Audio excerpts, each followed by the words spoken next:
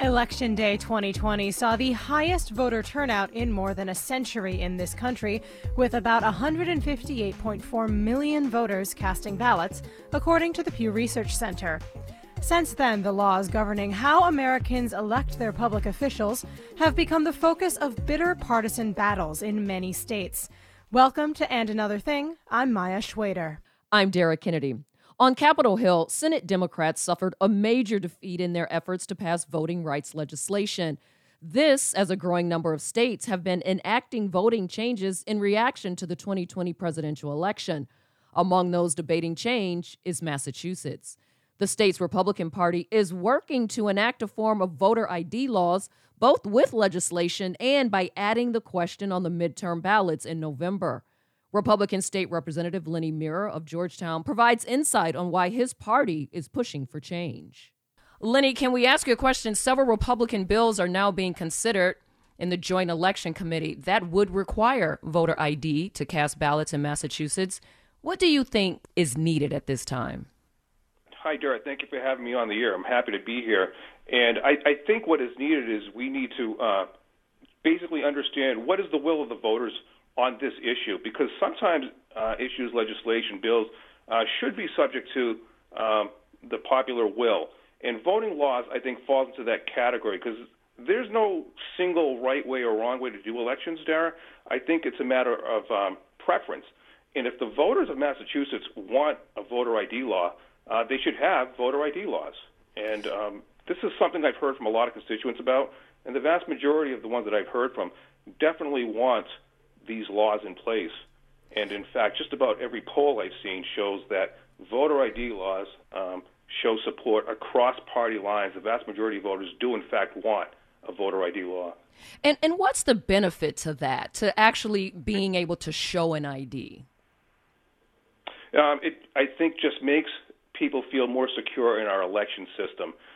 Unfortunately, after the last several elections, especially presidential elections, they've been followed by calls of stolen elections and illegitimate presidents. And I think this is perhaps one way of putting that to rest. And if that's what is needed, then I'm all for it. And that's why I support this question being on the ballot, so that the voters of Massachusetts can decide for themselves if they want it. And by the way, if we pass it, we will be joining 36 other states that do, in fact, have voter ID laws. We know that the 2016 election was very contentious, especially when it went into more diverse communities. How do you respond to allegations that this particular strategy to require voter ID is actually excluding those in those communities?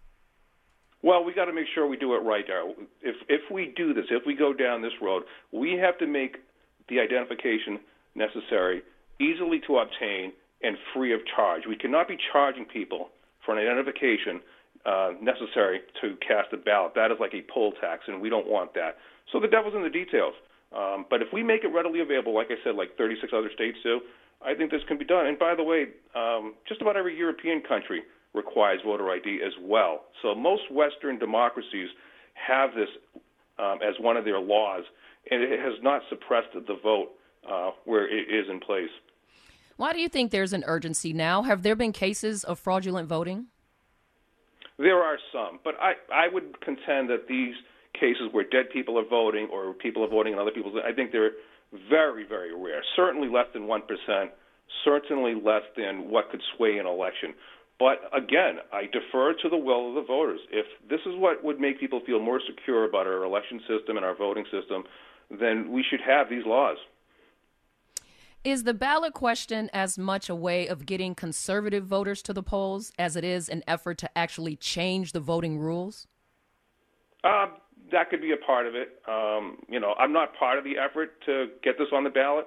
Other people are. But I think it's just something that a lot of people are calling for. They just want this on there to make them feel more secure.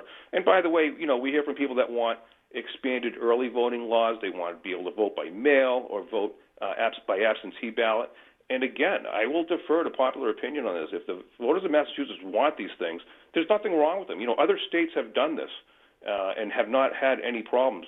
After the last election, I'll tell you that a lot of people wanted, ranked choice voting. because during the primary, you'd have races with 20 or 30 people running for it, and the winner would win with just, say, 28% or 32% of the vote. And that angered a lot of people, so they insisted that we implement ranked choice voting. Well, the legislature failed to act on that, just like they're doing with voter ID. The legislature simply buries it. And so, fortunately, Massachusetts has this provision where citizens can gather the signatures necessary to get the question put on a ballot, and then the voters themselves can decide. So ranked choice voting did not pass here in Massachusetts, but, it is used in other states. I want to say Maine uses it for congressional races. Cambridge uses it for their local elections. There's nothing wrong with it, and there's nothing wrong with having the voters themselves decide if they want these rules in place. Yeah, it has been known that ranked choice voting can be very confusing for the voter, and I think that's why it also hasn't made it to the state level. State Representative Lenny Mara, thank you so much for joining us on And Another Thing. Well, thank you for having me on the air. Appreciate it.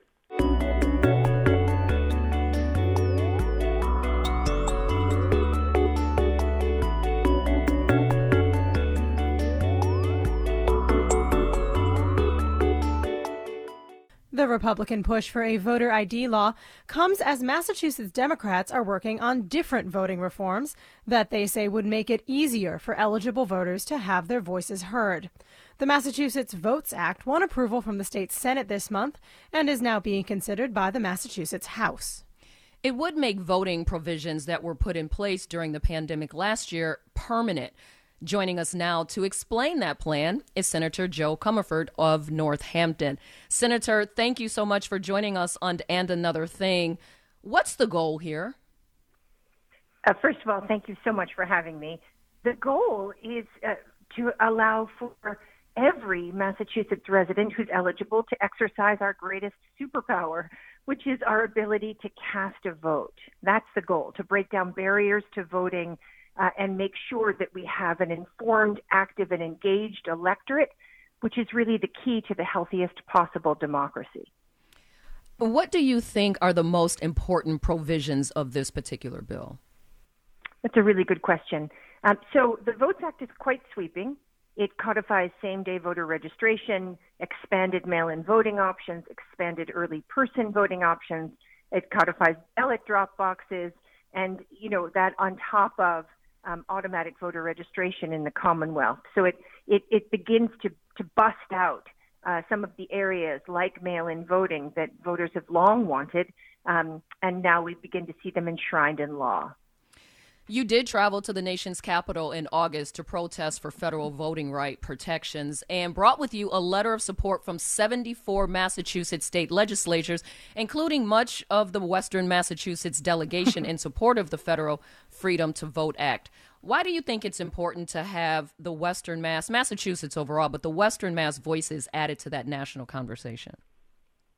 Well, it was quite a thrilling opportunity to organize with Senator Becca Rausch in the Massachusetts legislature. Senator Rausch and I joined Senators Sonia Chang Diaz, Cindy Cream, Adam Gomez, and also Representatives Mindy Domb, John Long, Tom Wynn, China Tyler, and Bud Williams. So we were a cohort of colleagues in the House and Senate pushing for our colleagues to ask our federal delegation to pass the For the People Act and the Voting Rights Act, of course, the Expanded Voting Rights Act. And, why it was important to have Western Massachusetts at the table is that our delegation in Western Massachusetts strongly believes in the expansion and also the strengthening of voting rights protections for our people here in Western Massachusetts. So it was terrific for us to be able to join with colleagues, to link arms with colleagues across the Commonwealth, sign that letter, and then send us off to Washington to represent Massachusetts, along with 150 other legislators from 30 states who came to the Capitol to talk with our legislative colleagues at the federal level in the Senate, and really urge them to have the greatest possible speed in their passage of this bill. Senator, you do a great job reaching out to the community. You hold these talks, these community talks. Are you reaching out to your constituents now to explain to them what's happening? Well, sure. I believe that part of our job as legislators is to make sure that we're communicating all the time with our people. I think of it as an act of both transparency and accountability. Folks need to know, these are the folks I work for, they need to know what votes I'm taking, what issues I think are important, how I'm spending my time, and how my team is spending their time. Senator Jo Comerford of Northampton. Senator, thank you so much for joining us on And Another Thing. Are these changes fair for all? That's a point of interest for Massachusetts Voters Advocacy Group. They will explain their stance. And later, we'll hear a new report about racial property restrictions that appear to lessen the chance for some to obtain their family goals. That's after the break. You're listening to And Another Thing.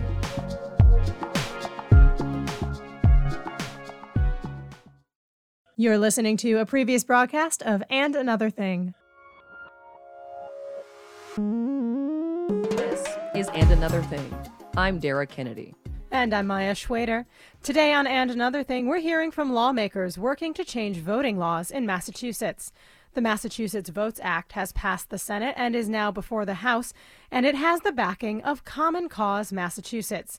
The organization's executive director, Jeff Foster, says the group is also paying close attention to the GOP effort to put voter ID on next year's ballot.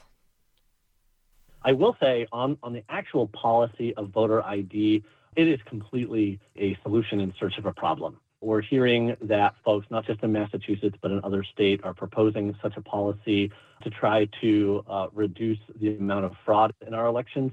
There is tons of research on this that all show the same thing. There is no fraud in our elections. Last fall, nationally, is one of the most secure and accurate elections in U.S. history. So we are not entirely sure why there is an interest in a voter ID law for Massachusetts. Our elections here are accurate, they are secure, and if it does end up on the ballot, we'll have a lot more to say. There are real problems. There are existing barriers to voting that disproportionately impact lower income communities, communities of color, young people, and elderly. And so we are working to support the Votes Act before the legislature, which seeks to address many of the real problems.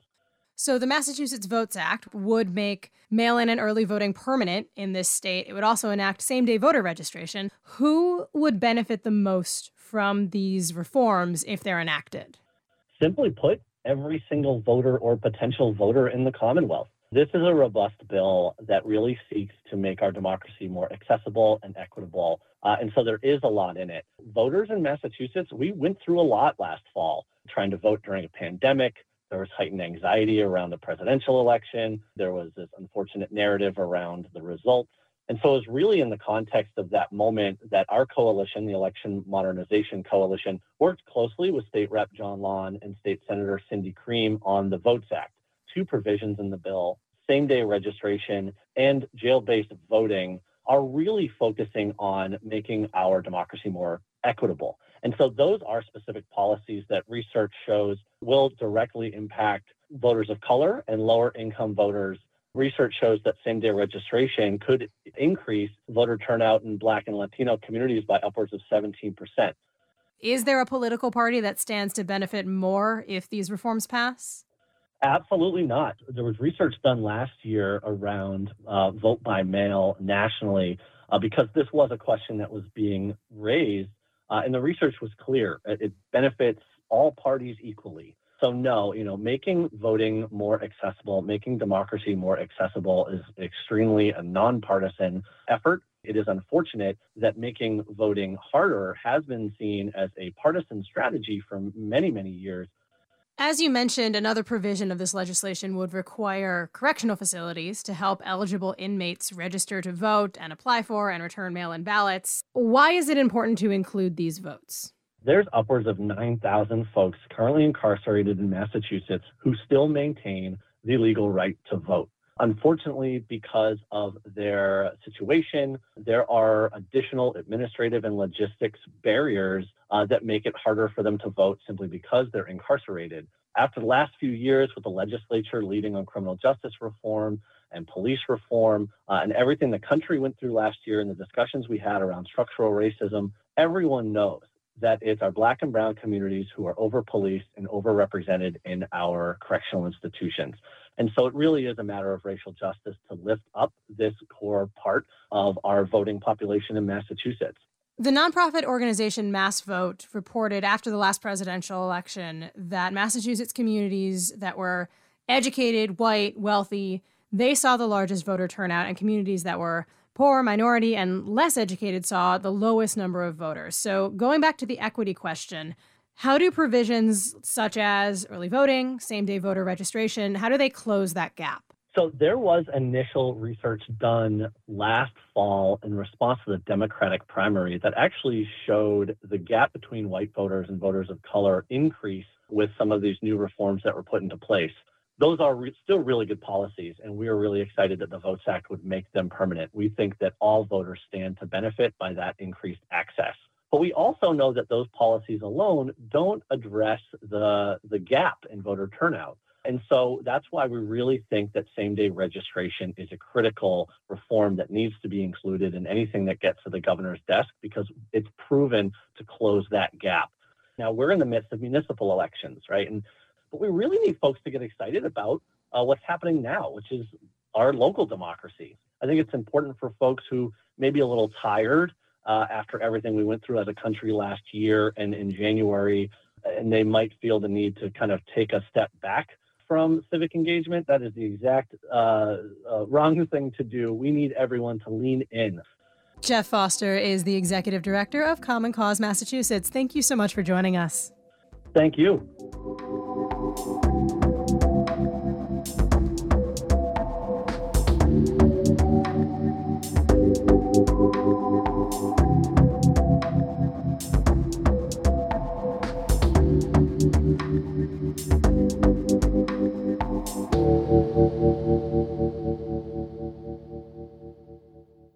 Inequalities across industries and services to minorities were uncomfortably exposed during the height of the coronavirus pandemic. As our country finds its ways to rebuild, are those systemic practices being rectified for inclusivity, or are some establishments wallowing in ancient exclusionary discrimination? WBUR's Simone Rios reports that racist restrictions live on in many Massachusetts property records. Wilmington is a small bedroom community just south of Lowell. A stone's throw from the town's Silver Lake is a little old white house, paint peeling off the trim and a mailbox with an American flag on the side. Homeowners Edward Kaiser and his wife Mary Tassone Kaiser flipped through the old deeds to the family's land. Oh, the railroad, yeah. Yeah, well, the streets were different. Then they see it, a sentence written in 1897 on behalf of seller Henry Kopp. It says the property cannot be occupied by, quote, Negroes or Irish or any others considered disorderly people. Oh my gosh. Did your parents know anything about that? If they did, they didn't say. No, that's really surprising. The Kaisers say the house has been in the family for generations, but they had no idea about the racist language in the land records. It's disgusting. I mean, to discriminate against anybody so they can't own land for whatever reason, or live in a house for whatever reason. I mean, we don't stand for any of that. So-called racial covenants can be found in property records all over the country. That includes Massachusetts, where many restrictions were written from the late 19th to the mid-20th century. Some bar landowners from selling or renting to people who aren't white. Others target certain immigrant groups like Poles, Italians, and Irish. Another racist land covenant to a property sold in Lowell in 1881 is in the records kept at the Registry of Deeds for northern Middlesex County. Richard Howe is the Register of Deeds there and pointed out the clause. The said premises being deeded under the express agreement and condition that the land shall never be deeded or conveyed to any person born in Ireland. So you can't get more specific than that. The covenant hits close to home for Howe. His ancestors immigrated from Ireland in the late 1800s and wouldn't have been allowed to buy the land. Howe is an amateur historian of Lowell. He says the anti-Irish deed reminds him of the sentiment expressed in 1898 at the dedication of a new Superior Courthouse. The speeches were almost saying it's important that we have this building that communicates the rule of law, because we've got all of these people who don't speak English arriving on our shores, and there's anarchists. And to me, it's like an echo of the caravans from Central America today. Howe says there's no way to identify all the racist restrictions buried in old deeds. The vast majority are not searchable, even when they have been digitized. So creating an inventory of the records would have to be done manually. It would take really going through every document. And we have close to 14 million pages of records. And that's just in one of the 21 registries of deeds across the state. Experts say the racist clauses have had no legal standing for decades, but they still cause concern. The state land court recently started letting judges add a note to deeds saying the covenants are void. Lauren Resnick, an administrator with the land court, says the racist language would remain in property records for posterity. It allows for a formal repudiation of the records that are already in existence there that contain the racial restriction. And it does so without erasing history, right? Or erasing the truth or the reality of what the state of the title was in the past. Some say that's not good enough. A quarter of state lawmakers have sponsored a bill to let homeowners erase the racist language from their property files altogether.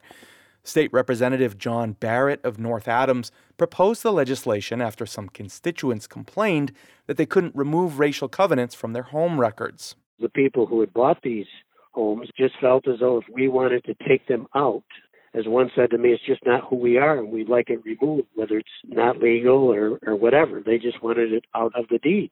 But community organizer Ron Bell says he doesn't want the racist history to be erased or forgotten. It doesn't surprise me because I've lived it. I've watched it in my face, my experience growing up in Boston, whether it be through busing, whether it be the Stewart case, whether it be just being black in Boston, in the Commonwealth of Massachusetts, working in every sector.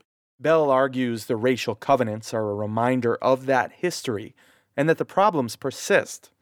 Black and brown residents are less likely to own homes in Massachusetts and far more likely to face discrimination by real estate agents. For the New England News Collaborative, I'm Simon Rios.